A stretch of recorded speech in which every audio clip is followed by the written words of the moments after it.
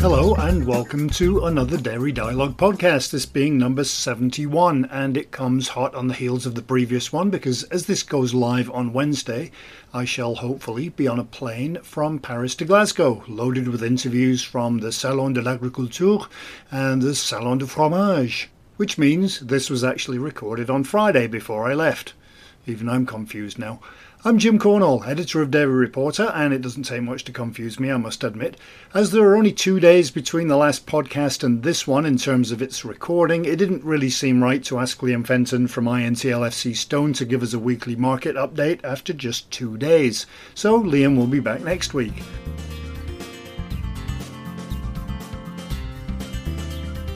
I was going to say in 2 days there's no news to talk about, but there is. There's been one issue of Dairy Reporter before Friday, plus a few articles we've already got written for Monday and Tuesday of next week, so there will be some news.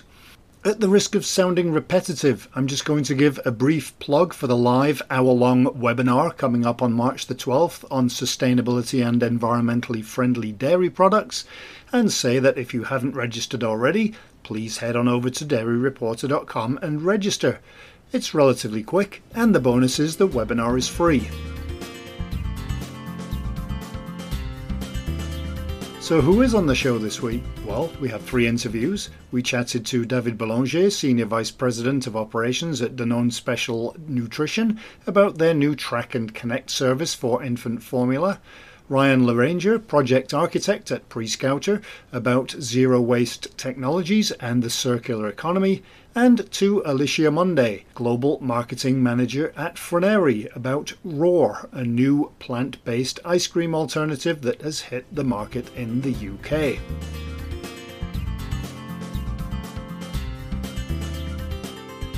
Alright, to the news.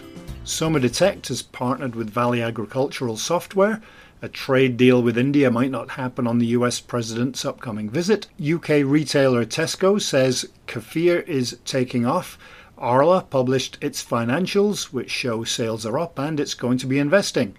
In the UK, Yakult Light is now being reformulated with vitamins D and E added, and Valio has introduced its Carbo Farm calculator to help lower farmers' CO2 emissions. Baltic dairy farmers have been protesting about the price of milk in Brussels, and by that I mean they're protesting in Brussels about how much they get for their milk.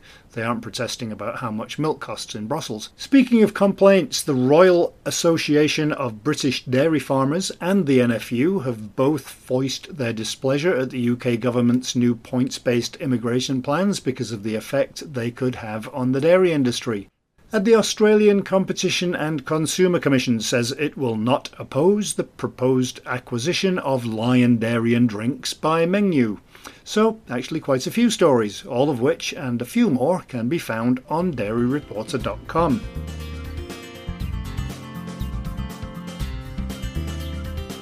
As seems to be the pattern with the podcast recently, there's one longer interview today, and it could have been longer still. So I'll get right to the first one, which is about a new product in the UK and parts of Europe, and that's a plant-based ice cream alternative called Roar, with a Norwegian accent to boot. I'll probably never be able to mention his name again in a dairy podcast, so I'm going to say it. The boxer Anthony Joshua is a brand ambassador for the product, which comes in 3 flavours, and whichever one he chooses, I'm not going to argue with him. There's also a conservation angle in that the product's maker, Froneri, has connected on a project to help save endangered tigers, which is also a great thing. To tell us more is Alicia Monday, Global Marketing Manager at Froneri. How long has the new product been in the works? About a year and a half now. We've been working on it. It's taken a long time to just develop the flavours. It's not easy to make a plant-based product that tastes really indulgent, really creamy. There are a lot on the market we found that probably weren't delivering, and we wanted to make sure that if we were going to launch something, we wanted it to taste the absolute best it could be, no compromise. It just has to be as good as any other super premium ice cream that you eat.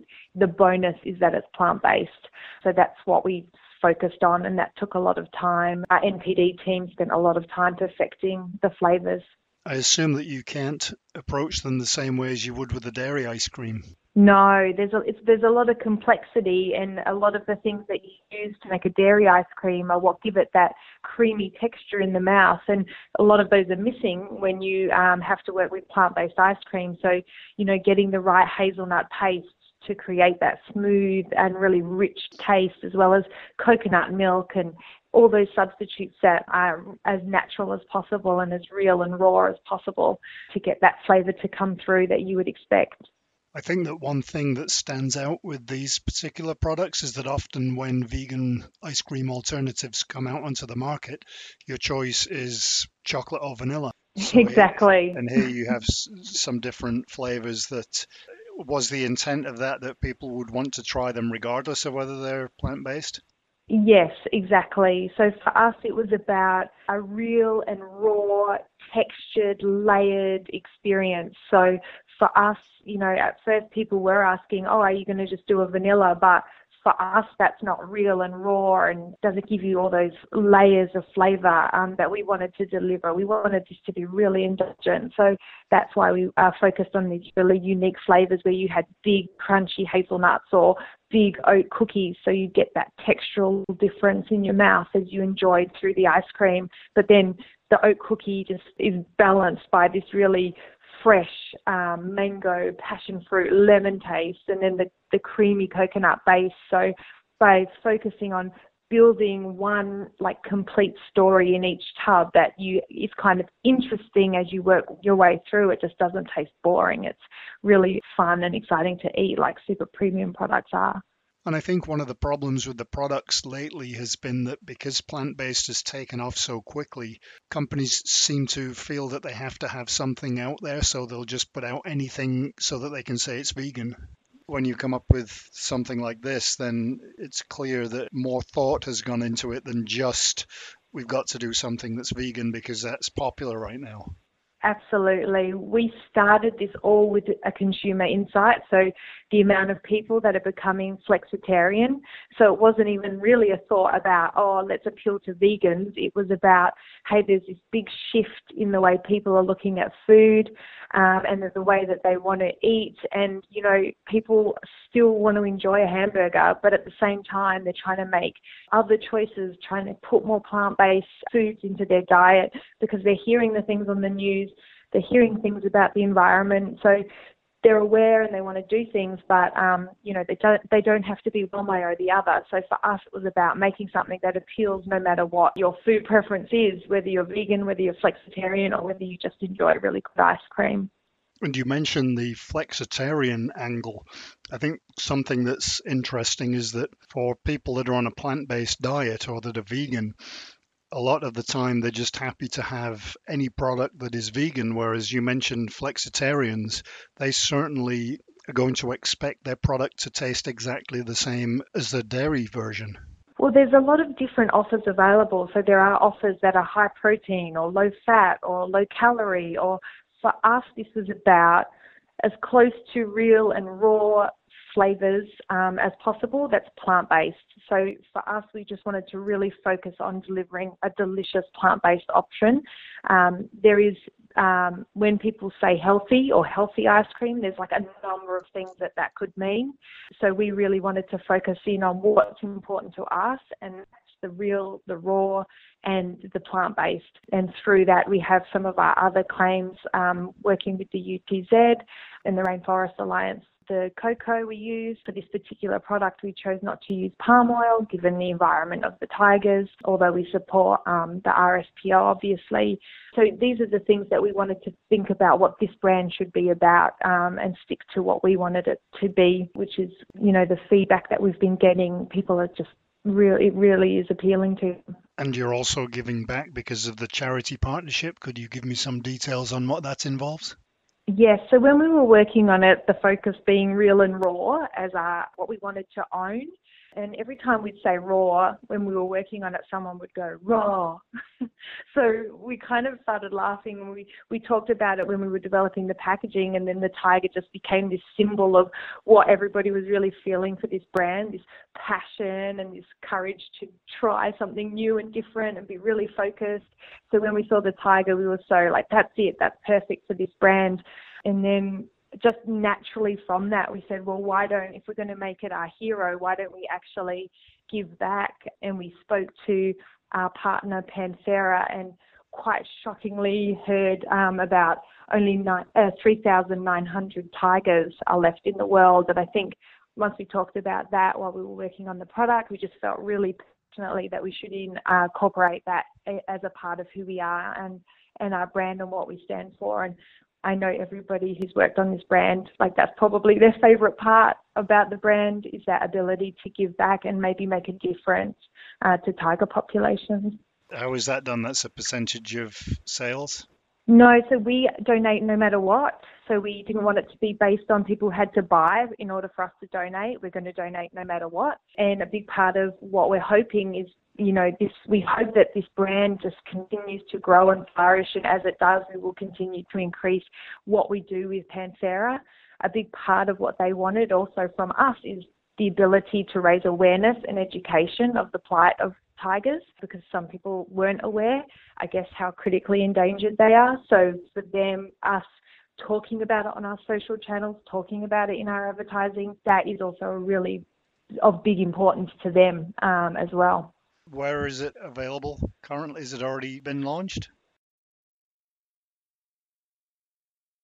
And I know it's in Finland. They had their launch just recently. And we're going into Tesco from March 16th. So we're looking forward to that.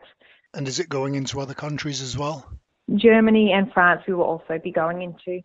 And I suppose that once people do start commenting on it, you'll get about 15,000 suggestions for new flavours for it as well. Exactly. At the launch last night, we already had people asking what the new flavours would be, which we kind of are working on, but still top secret.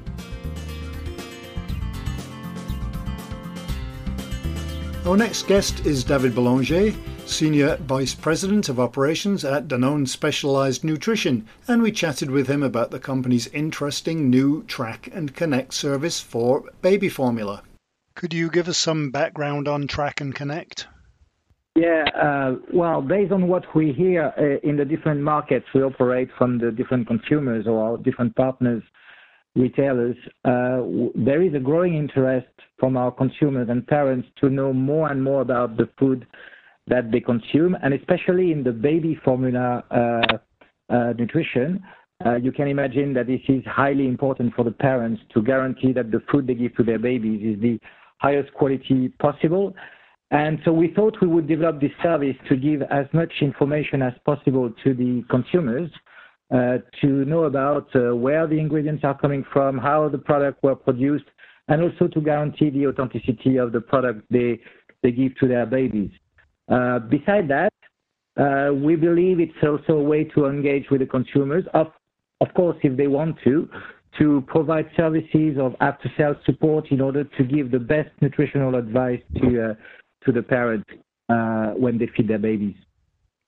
Is this a two-way program that could potentially be used in things like loyalty programs? It works both ways. It's not based on loyalty because we obviously are very cautious about that. But if the parents want to engage into more specialized advice, they can provide additional information, and then we will provide some support or some expertise from our Danone experts in order to advise them on the best way to feed their babies, because sometimes babies have specific or special conditions and need to be treated very specifically. And how does it actually work? Are there two codes on every pack? So imagine you have a pack in your hand and then you have your mobile phone. We have two codes printed on the pack, one on the outer case of the pack, which will give you some information about the different steps in the supply chain to reach the consumer. This is powered by blockchain technology, where we have connected the different players in our supply chain in order to be able to provide the information of this unique pack that has been produced in one of our factories, and all the steps that have been engaged for these packs to be delivered to our consumers. And then you will find also a second QR code, which is also unique, which will be on the inner side of the pack, which as soon as this is scanned will guarantee the authenticity the product, because this is a code that can be scanned only once. And those two combination of those codes will give also as much as information as possible to our consumers, and then we potentially, if the consumer wants or the parents want, engage in a dialogue with the Danone community to provide additional services or advices. So it's very good, not just for information, it's also peace of mind for the consumer to know that it's not been tampered with. Exactly. That's one of the purpose of the solution we've developed. And how long did it take to develop? Yes, this is something that we have been developing in-house. We have started this program, let's say, I would say 18 months ago. You need to imagine that we needed to equip all our factories and to connect different players in our different supply chain. So this is a long program, and it's not 100% over. We will continue to enrich our blockchain in order to provide more and more information to our different consumers. Considering this is something that's being rolled out in different places, it must have presented some challenges in terms of language and different regions and those kind of things. Well, that was one of the biggest challenges. There is no point to do that in only one factory, because many factories source one country. So when we go live with the whole range, which means we need to equip our total supply chain in order to provide the same service to all our consumers in one specific market. And it's being launched first in China? It's been launched as we speak in China, Germany, Netherlands, France, Australia, and New Zealand. We selected those markets because we believe those markets are where the consumers may be the most sensitive. We're going to look at how the consumers, how the parents welcome this offer, and potentially roll out in some additional countries later on. And when will you start to see data coming in from this? We're already starting to see some data. We are tracking basically what we receive. It's still early stage, but we see how many scans parents do, and the purpose is to listen to what's happening in the different markets in order to enhance the service we provide to the different parents in those countries. When you start a program like this, it must be both rewarding and exciting to see data starting to come in. Yeah, exactly. And it's something which is powered by the new digital technologies. And I do believe we have not yet found the whole potential of it. So we provide the first set of service, the first set of information, but blockchain, the supported by the QR code and different other pieces of technologies will be an enabler to get closer and closer to the parents, and which is in our business something we really want to do. We serve life, and we want to be as close as possible to the parents in terms of providing the best food for their babies. And I suppose one of the other good things about technology like this is that once it's printed, you can change the content of what the QR code points to, or some of the information that you're providing, as opposed to the packaging itself, which you can't change. Well, this is real-time connection with the consumer.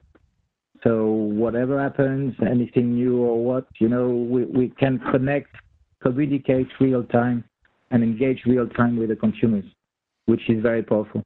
And I suppose as you go, you'll be tweaking the app so that it's more meaningful as you get more data coming in.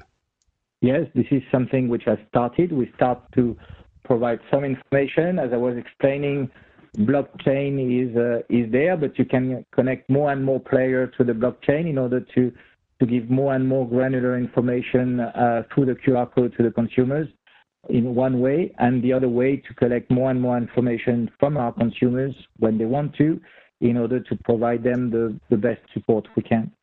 Of course, here we're specifically talking about the formula products, but is this something that you envisage at some point being applicable to other Danone products?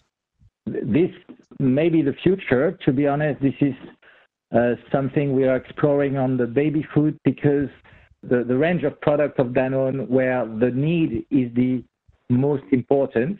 When you are a parent and you feed your baby, this is probably the most important thing you do for your babies at the beginning of life. Whether we will roll out this full service package on the other range of Danone, to be frank with you, we don't see the urgency or the need at present for more, let's say, adult consumers. But why not? This is a technology we have developed. If there is something that we can bring to our consumer all over the world on the other range of products, we have the technology, we can leverage it.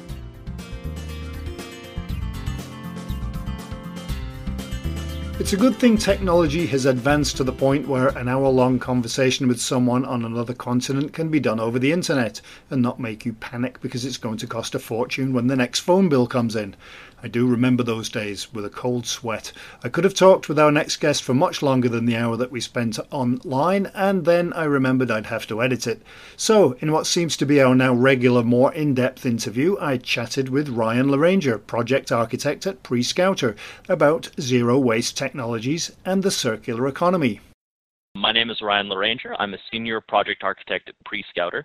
Prescouter is a consulting and intelligence firm whose, call it competitive edge, if you like, is that we have an enormous analyst pool, some of whom are full-time and a number of whom are part-time, still in the very end of their PhD program, or postdocs who are looking to transition into industry work.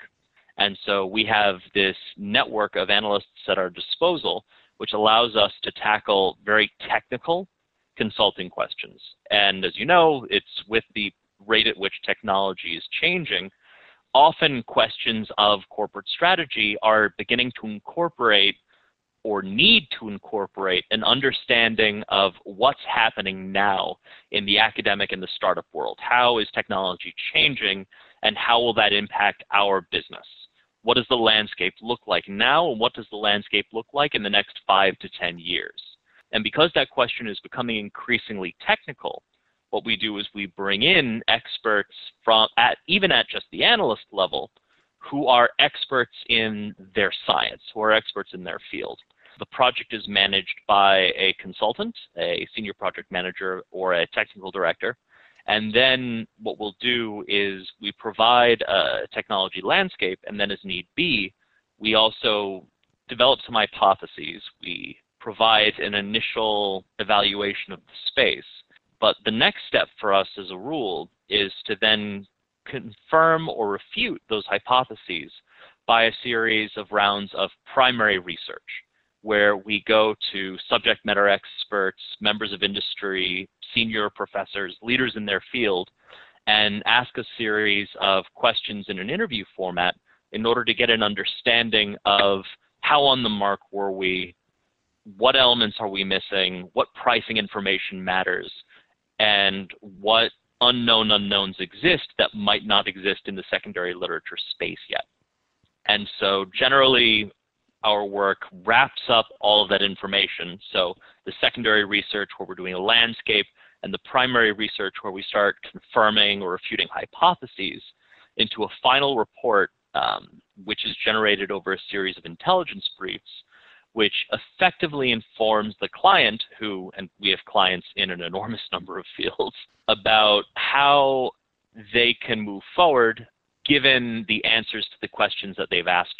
And obviously what's been publicized right now is the fact that you have a new report out. If you could give me a little bit of details on what the report is, because I guess it's something that's not just important for companies, but it's an area of great interest to consumers as well.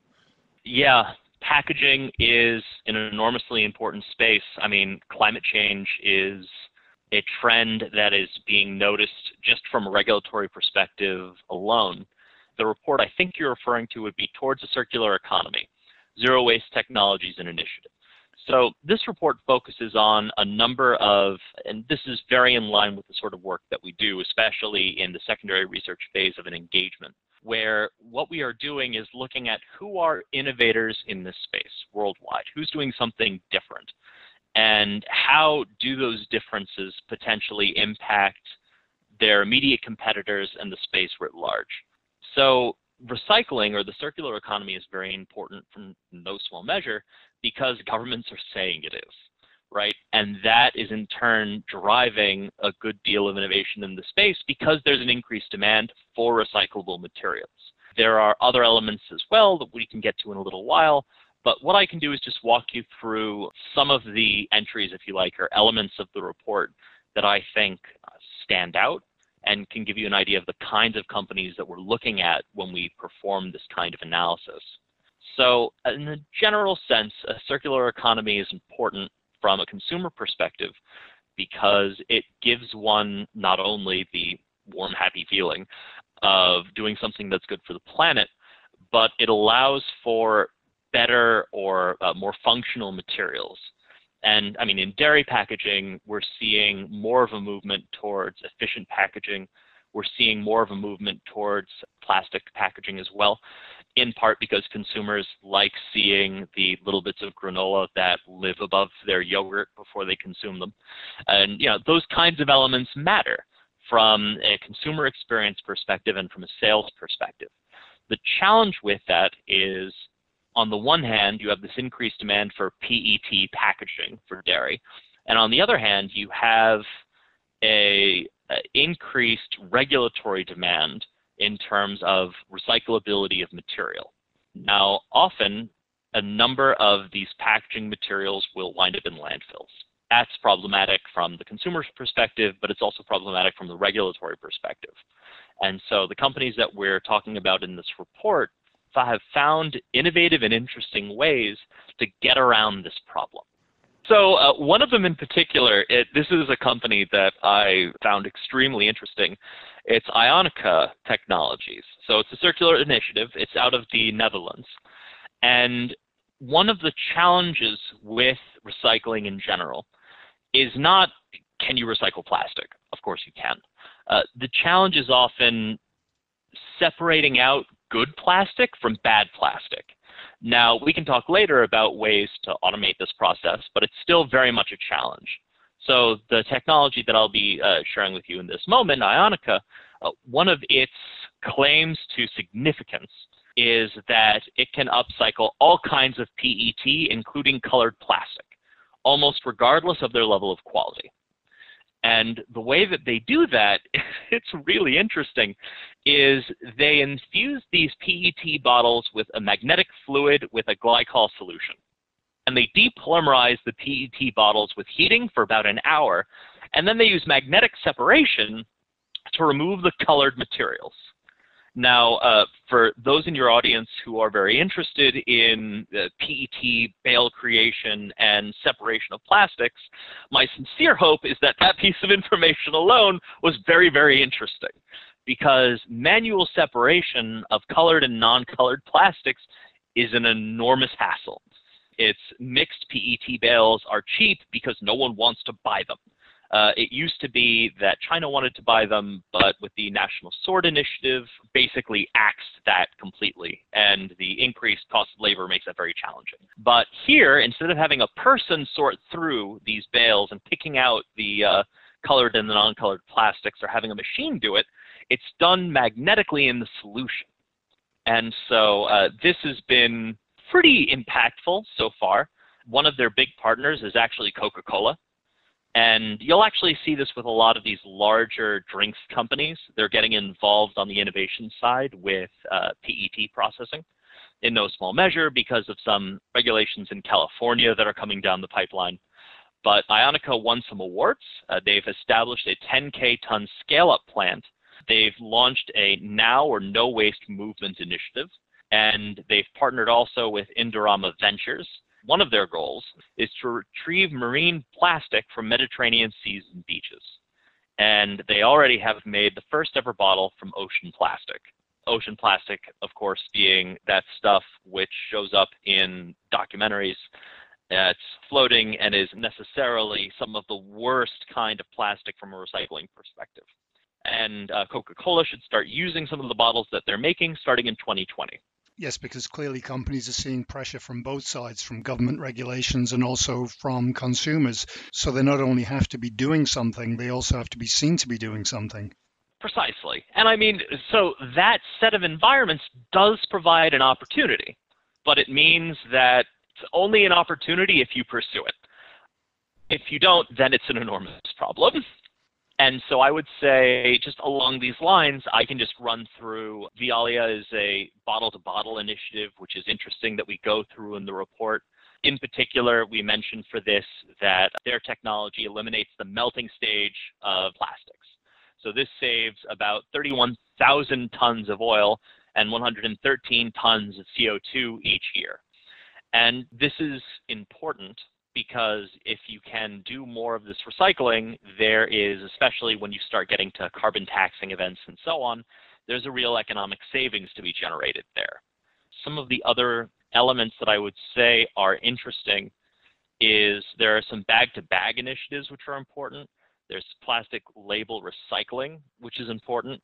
Danone, in particular, is doing a real push on this in terms of using Repal's thermofusion technology to recycle some of their plastic labeling. So, for instance, Danone Aqua is collaborating with Repal Indonesia to convert their water bottle labels from polypropylene plastic into pallets. And so this is something where they're partnering with local innovative firms which have really novel and interesting modes to turn mixed plastic waste into pellets.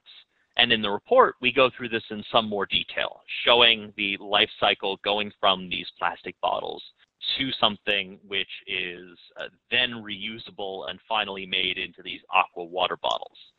Now, this sort of thing is particularly important because California is looking to mandate that bottles in that state must contain a certain percentage of recycled plastic in the next few years. And so there are many companies that are working on trying to meet that regulation. The problem being, of course, that if you meet that regulation in California, you sort of necessarily have to do it everywhere. So that may very well increase the demand for recycled plastic, but you need that recycled plastic to be usable. And so groups like Danone working with Repal and some of the other groups we've discussed like Ionica, the goal with these innovative groups is to make plastic that you've collected from the recycling infrastructure to make sure you don't only have it, but that you can use it and use it as efficiently as possible without needing to engage in what is frankly very expensive and inefficient sorting. And manual sorting for plastic is the worst. The total report has something on the order of 10 or more of these groups. So obviously I don't just want to read you the entire report, but Banyan Nation is interesting in part because it's one of India's first plastic recycling companies. And they have a thermal method which is designed to remove ink coatings and other contaminants. And they have some proprietary processing method in order to get the raw post-consumer material to a virgin quality state. It brings in the importance of location as well. India doesn't have as robust necessarily a recycling infrastructure as some other places. And so Banyan's making a real impact there, not only because of their really innovative technology, but because there's so much raw material waiting to be used. And so much of their effort is actually based in collaboration with their government in terms of making sure the raw material, all of that plastic, and there's a lot of it, gets recycled, reused, and put into the circular economy. And they're working with Tata Motors, L'Oreal India, and Intel India, amongst other groups. So with them, it's not just packaging in terms of the plastic bottles you think of, but also electronics, which are an enormous source of various forms of terrible waste. Do you think that companies are collaborating more and being more transparent with their technology, making it available to other companies in order to be able to make a difference?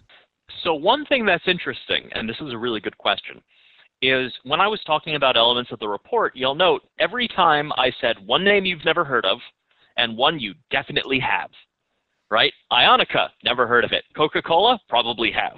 It goes on and on throughout the list, right? Veolia, right? Another one that's in the report. Haven't heard of them. You have heard of Danone.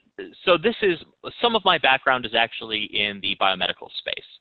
And this is something that we've been seeing in the biomedical or the drug development space for years, with many pharmaceutical companies getting a good deal of their innovation through working with smaller biotechs. And so I am in no way surprised to see a similar pattern in some of these other industries now that, I'm going to use a phrase that I hate, technological disruption is becoming more mainstream. Because if you think about it, once upon a time, there wasn't nearly as much. you had your set number of SKUs or products on the supermarket shelves, and it was pretty stable. Especially with the onset of the online marketplace, consumers have gotten used to, and this isn't necessarily bad. In fact, I would argue it's good, but they've gotten used to the idea that they can have a product which is precisely made for them. And so that does a lot of things, but one of the things it does is increase the demands on consumer goods companies of all sorts, including dairy, for innovating to meet the needs of ever increasingly smaller niches of consumer.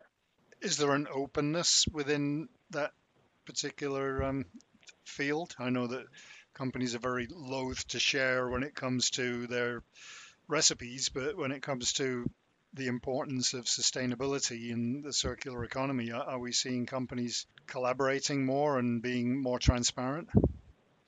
Oh, that's a tough one. You're seeing some of it. The thing is, and this is in a way encouraging, eco-friendliness is a competitive advantage. Circular economy integration into your product line is a competitive advantage.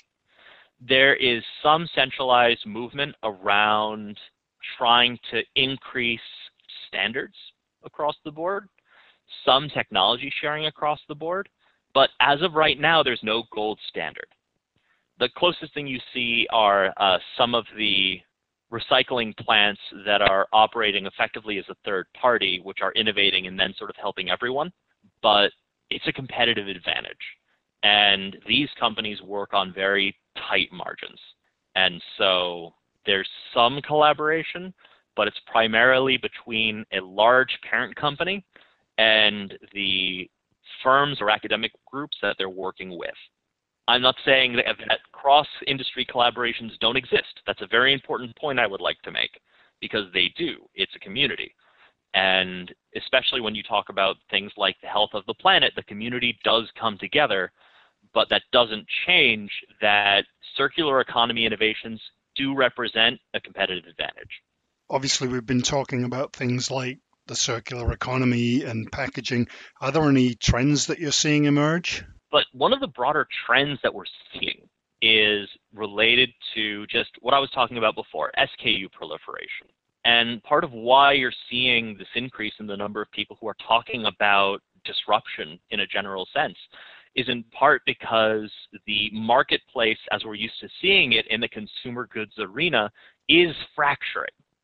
So where once upon a time it would be difficult to imagine a disruption, now every time you're able to corner a portion of a market, that becomes a form of disruption because you're able to target it, right? You're not necessarily fighting for the same kind of shelf space you used to, because your ads can go right to the people who you think it should go to. People will order whatever your package material is online. And so that's one side of it, right? You have this fractioned marketplace. On the other hand, you're seeing regulatory incentives, for lack of a better term, to innovate on things like logistics costs and on things like sustainability, because governments are promoting directly through regulation some of these elements, right? That's the California regulation I mentioned before, just by way of example. But also things like increased logistics costs. You know, trucking rates aren't going down, they're going up, even with the price of oil being sort of as stable as it is. And in a homogeneous marketplace, it's difficult for producers and sellers to respond to those challenges, because if there is an opportunity garnered by these regulatory or logistics challenges, it might not overcome the burden that is, I'm competing for shelf space on the margin. But when you're able to segment the consumer base down, then you have a little bit more margin to play with. Things aren't quite as cutthroat across the whole of the sector. And then you can get something which you can happily trumpet as disruptive, right? If it's a new cottage cheese what's a disruptive cottage cheese that has Pop Rocks in it, right?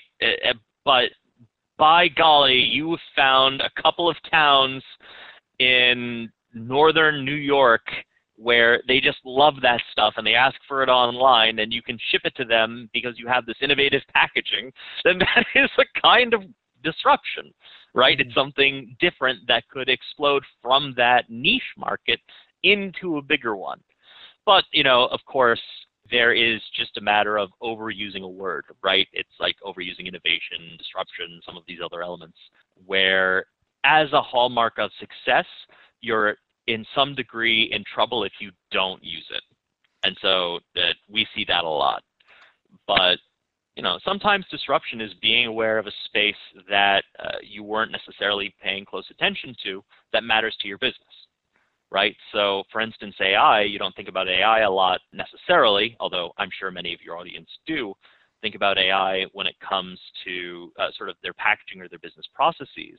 But because of innovations in the space, such as soft robotics, AI, machine vision, just by way of example, when we're talking about increasing the number of SKUs or products, that dramatically increases the complexity that you must have on a logistics front if you're organizing these materials, shipping them, etc. And so some of these machine vision components, soft robotics is actually a good example of this. We actually have a report to this effect on human-robot collaboration that Prescouter published a few months ago, which I may or may not have had a hand in. But in that report, we go through how some innovations in the robotics space are impacting not only logistics, but also the way that humans work and the way that humans work in the context of or around those machines. So there's some really exciting stuff going on in a general sense. And because we have no weekly look at the global dairy markets this week, that's it. We still have several interviews already done. I've got a couple more in the pipeline, and I'm also hoping that there will be something next week from the show in France. And then I have to recover because I head to the Netherlands, where I'll be on a lot of trains and doing interviews about cheese, going to the Cheese Museum, and talking to a few different companies and organisations around the country. And I may even sneak in a football game as well, if I'm not too exhausted. I also thought, though, that they might not let me in with a huge backpack full of recording equipment, so I'm going to have to hope the train station has big luggage lockers. Either that, or I can try and convince them at the game that I'm in the media. Maybe interview spectators about their favourite cheese. Or maybe not. Alright, I hope you enjoyed the show this week and that you'll join us again next time. So until then, have a great week, and thanks for listening.